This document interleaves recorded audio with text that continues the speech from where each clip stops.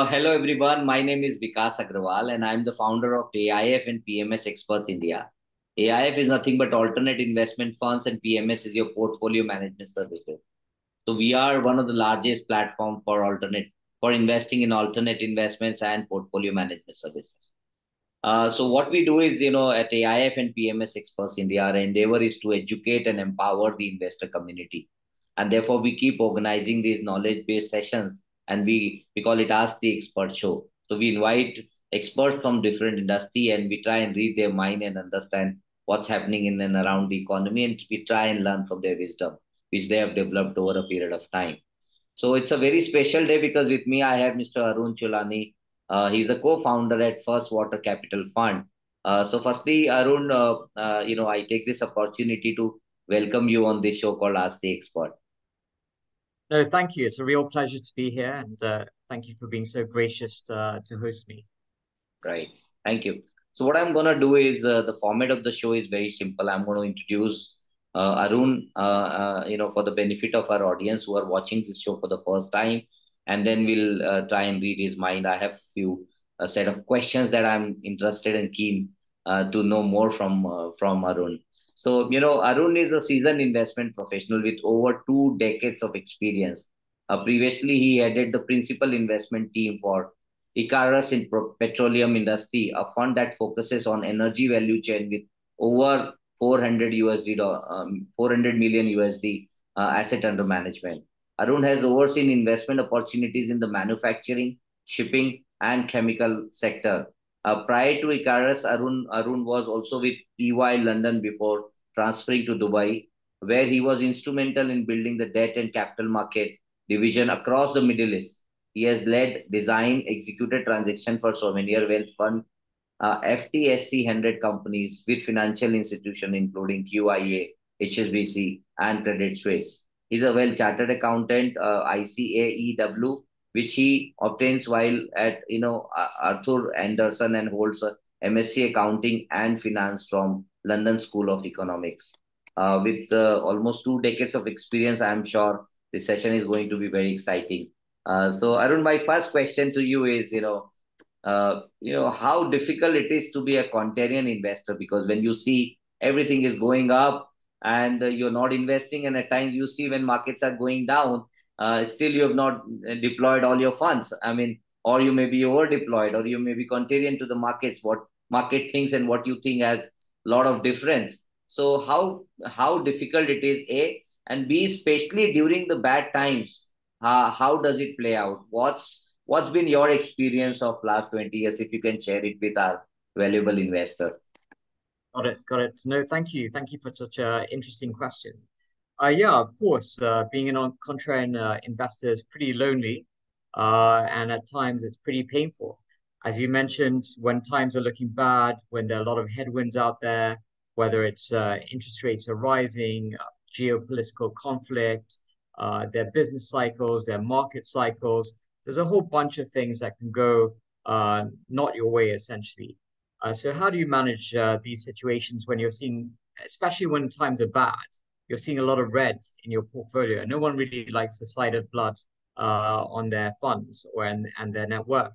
So essentially, you have to. I guess you still have to have a strong stomach. There are a lot of quotes, and of course, one of the greats, Peter Lynch, says it's not how smart you are, it's how strong your stomach is. To paraphrase him. So essentially, there are various factors that you have to understand, and one is really the structural story. You have to really look at structurally what's happening to your stocks, to your sector, to your macro. And that really sets the setting effectively of whether you enter in, whether it's a specific vertical or whether it's a specific country. And of course, looking at a country like India, which is one of the largest economies in the world, number 5 today, going to number 3 in only a few years' time, growing at 6 to 8%. Sometimes it's up, sometimes it's down. It gives you a good comfort that this is a growing country. And then you really have to understand the verticals. What are the structural stories? What are the inflections? Where is the value going to unlock? And within that, you're going to identify some sectors. And for us, at least, it's better we focus on manufacturing, hard assets, industrial, steel, cement, chemicals, flexible packaging.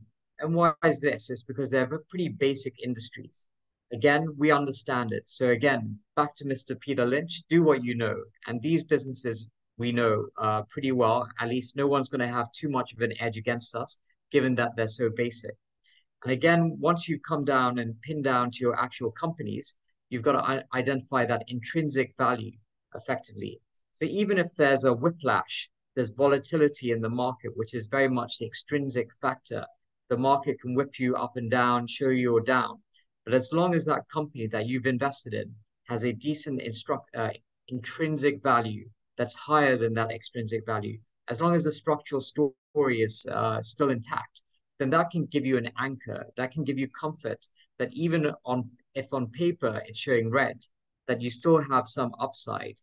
And it's at those moments that you have to kind of have that courage to either continue putting money in or at least hold to your position and not get too influenced by the what the market is showing.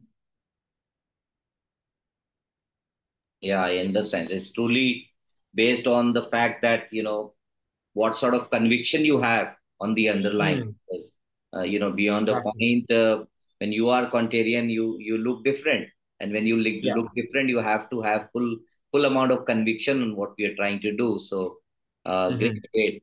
I've been reading a book, Arun, and this book is called Concentrated Investing. By Okay. Arun. And this book, Nice. while I was going through, a couple of points that came across to me. On the one hand, you have, Berkshire Hathaway is run by Charlie Munger, which is and Warren Buffett, who's what the guys are supposed to have the best brains in terms of equity investing. And then you have, on the other hand, Peter Lynch, who talks about, 250, 260 companies in the portfolio and Hmm. generate similar sort of returns in the long run. In fact, Hmm. times Peter Lynch has beaten down the performance of Berkshire Hathaway. Now, my Hmm. question to you is, and you've been all around the world and have seen multiple markets and have been tracking them. Uh, how difficult it is to generate alpha from a concentrated portfolio? Because when some bets do not work out, out of Hmm. the concentrated portfolio that you build, it becomes a loss of opportunity also. So, what's your Yeah. sense on that? No, of course. I mean, first of all, you've got to start with the right investment philosophy, the right understanding, and the right competence. Without that, you're lost. Without, you can be diversified or you can be concentrated. But if you have the wrong philosophy, you're not starting off on the right footing at least. So why would we essentially advocate for a concentrated portfolio? Essentially, it's because once you go maybe beyond 30 stocks, then you lose that bandwidth. How many companies and industries can one really hold? So you really want to have the pulse of that company. What happens if there's an issue, if there's a change of management, what's happening to raw material prices, what's happening in the sector. That way you really understand the company a lot more. You're more in tune with it. If you're sitting in 40, 50, 60, or as you said, maybe even 200, you lose that ability to really understand each individual company because there's just so much work you can do. There's only so much work you can do. So for us, we like to have that concentrated approach, essentially so we can understand those sectors and so those companies a lot better than if we had a broader portfolio. And secondly, the market sometimes, not often, but sometimes it gives you a great opportunity. When there's a good stock, we feel that it's pretty much undervalued and there's a great upside. So why not batter up? You want to take a big swing at it, you want to hit it for six. So why not take a pretty decent allocation into that stock? Of course, it may not work out, but as long as you're there with your risk mitigation, your proper portfolio construct, that even if it's dead capital, as you said, sometimes things don't go in your favor. Even if it's dead capital, at least you're diversified. You're not sitting in one position in one stock. You're diversified in maybe 15, 20, 25 stocks. But at least you can focus and say, this company, I believe, has a great upside, and why not take that opportunity? So that's why we would really advocate a concentrated portfolio because it makes a difference if you have concentration in a couple of stocks or in a fewest number of stocks. Two, you can understand those businesses and those sectors a lot more. So that's essentially our thought process. Of course, for others, they may take comfort in diversification, but then it's probably because they're not looking at it on a day-to-day basis. I can't mention about Peter Lynch. He had a big analyst team. But for us, at least, we're very much focused on uh, on that approach. Yeah, I agree that, when you have these 25, 30 companies that you talk about, at least you have enough understanding. You can actually go and track. You can get on to the management discussion, understand deeply about what's happening. For a human being, I think it's very, very difficult to track 250, 300 companies. But that's a style. I mean, different people have different styles. So the other thing is, Mhm. there's a saying that in the long run, in the short run, you overestimate yourself, and in the long run, you sort of underestimate yourself, and that's how stock investment is also perceived to a large extent, in the sense that when people try to identify the intrinsic value of the company, many times I see people going wrong, in the sense that they take a short-term view and take a U-turn from there. What do you think? Because ultimately, what you're doing is essentially discounting the future cash flow. But to what extent you can go, and what are the parameters to be looked at? Can you throw some more lights on that? Sure, sure. Thank you. So essentially, yeah, I mean, for us, what is the short term? It's got to be at least 2, maybe 3 years. That's really a short time period where we feel, sometimes you can't guess the short term.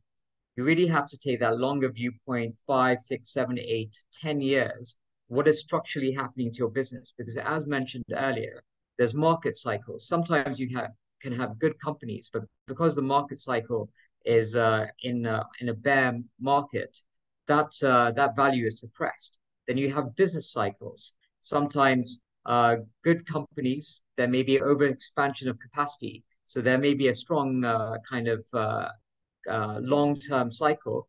But because of this overexpansion, there's like boom bust scenarios. So you really have to take that longer viewpoint. And that way you won't get whiplashed or influenced by near-term activities.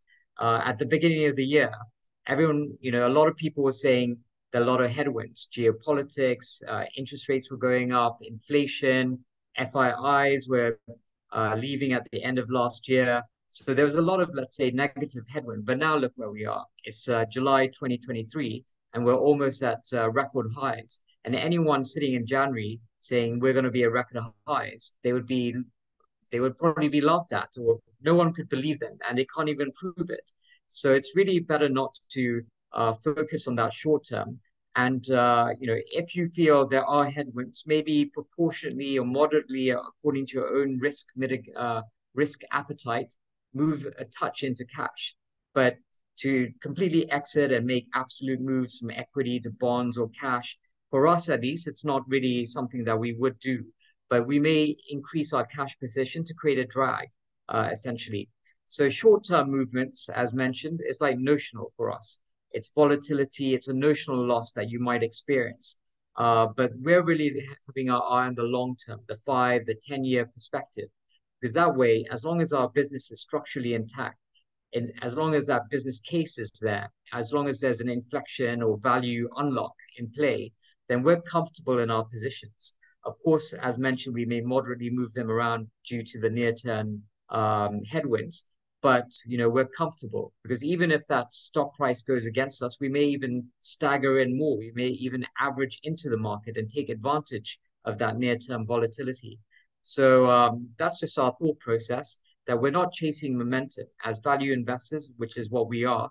We're not trying to chase momentum. We're trying to buy in decent companies at very decent valuations.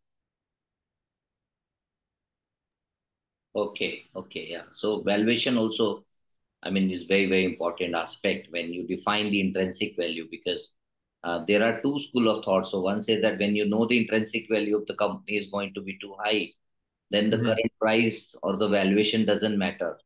On the other side, people say that, if you get the valuation right, then only you are going to get the intrinsic value correct. So that's a subsequent question on this. So what's your views on that?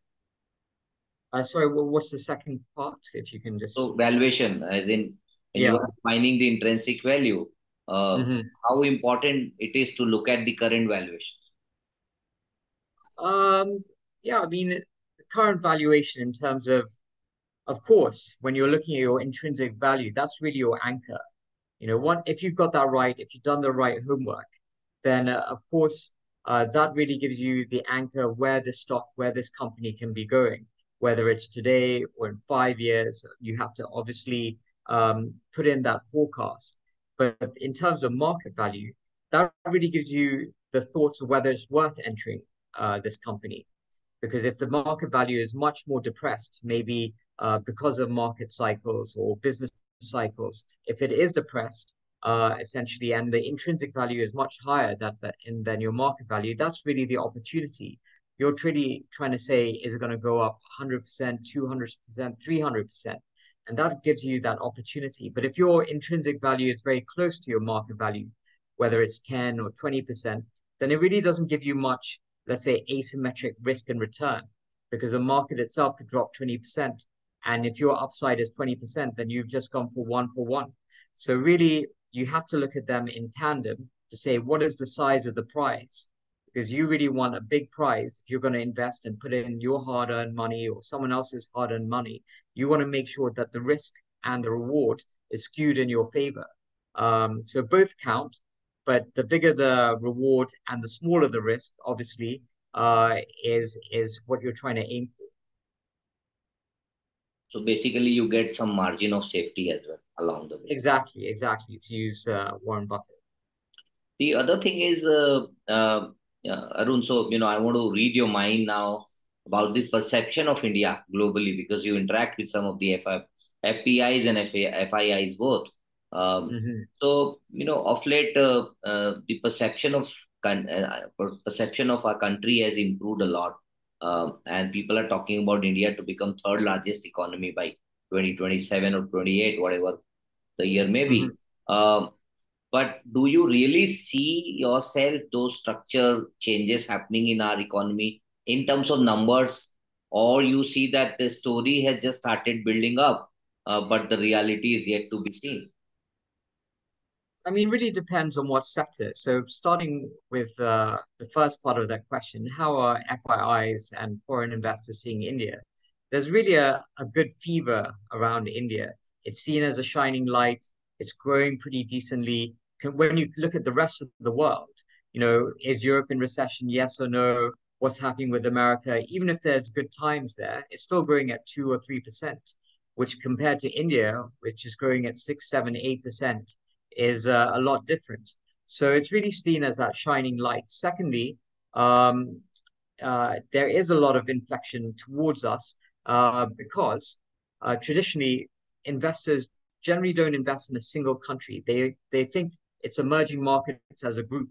So they're comfortable investing as emerging markets as a group. And at most they'll say China will take out a portion for China.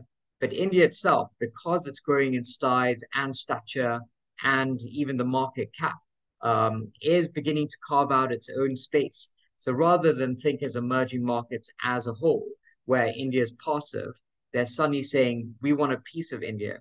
Because how are they going to come into India? They can't come in operationally. A lot of businesses come in to India and from abroad, whether they're world class or the world's biggest, and they haven't done as well trying to get their feet on the ground. But how are you going to get a piece of wealth creation? One of the best ways is through the equity market because you're aligned with the promoters, they're already in India, and you're able to get part of, let's say, ownership in companies that are hopefully going to do well through the India story. So that's really my thought process, speaking to people that India's on the tip of many people's tongues, whether they want to invest. It takes a long time for thought processes and perception to move, but I think we're really much on the cusp and on the cusp of you know uh, good fund inflows, sticky funds generally. Then going back to your sorry and Yeah, your the second second part of the question, yeah, yeah. about becoming the third largest economy. Oh yeah, I think you can see it on the ground. Essentially, again, I can't vouch for all sectors and all businesses, but the ones that we're looking at, which is much at the industrial level, we can feel it. It's tangible. So whether you're looking at infrastructure, back in 2018, the government announced we're going to invest $1.5 trillion. That's a huge number. Who's going to build India? Of course, along came COVID, delays, stop start. Then they announced another 1.2 trillion, I think back in 2020. So this is like a big, massive number. And suddenly, when you're seeing at the order books, you're seeing at the flows within the infrastructure companies, they're generally at record highs. So they are trickling down. Now, whether it goes to 2.7 trillion or it's even half that number, whatever the number is, it's massive. And you can even see it in the budget, where the budget itself has increased its infrastructure spend. So we're hopeful that this will continue. Secondly, you can see it in the underlying structural businesses. So whether it's steel, today we're sitting at India is the #2 player in the world in terms of steel capacity output. There's 2 billion tons of capacity in the world, ballpark. 1 billion is sitting in China. 120 million tons is sitting in India. And then, of course, you've got the next rung of players. But these companies themselves are looking to double their capacity by 2030, if not increase it a little more. So essentially, structurally, you see these capex plans, because as India, this is another evidence of the inflection point. So as India moves from, let's say, ballpark, it's around $2,800 GDP per capita. As it moves to that 4,000 level, 5,000 level by the end of the decade, that's like lower middle income space. And that's a real inflection as people say, I've got enough for my fixed costs. And your let's say someone's fixed costs on average is $2,000. So 800 is going to discretionary. But now 800 is expanding to 2,000. So that's a huge multiple from discretionary spend. So effectively, they'll say, I need two-wheelers. Someone with a car will say, I need a second car. I need affordable housing. Obviously, you need the infrastructure to back that. So this is a real inflection point. And the steel companies, because they're expanding, because they're doubling, can see that momentum. So again, because of their capex plans, that's another indication of what's happening on the ground. Okay, great, Arun. So with that, we'd like to conclude our session here. It was pleasure talking to you, and you got a lot of insights in terms of what's happening. So thank you so much once again. Thank you very much, Vikas. It was a real pleasure to speak to you. Thank you.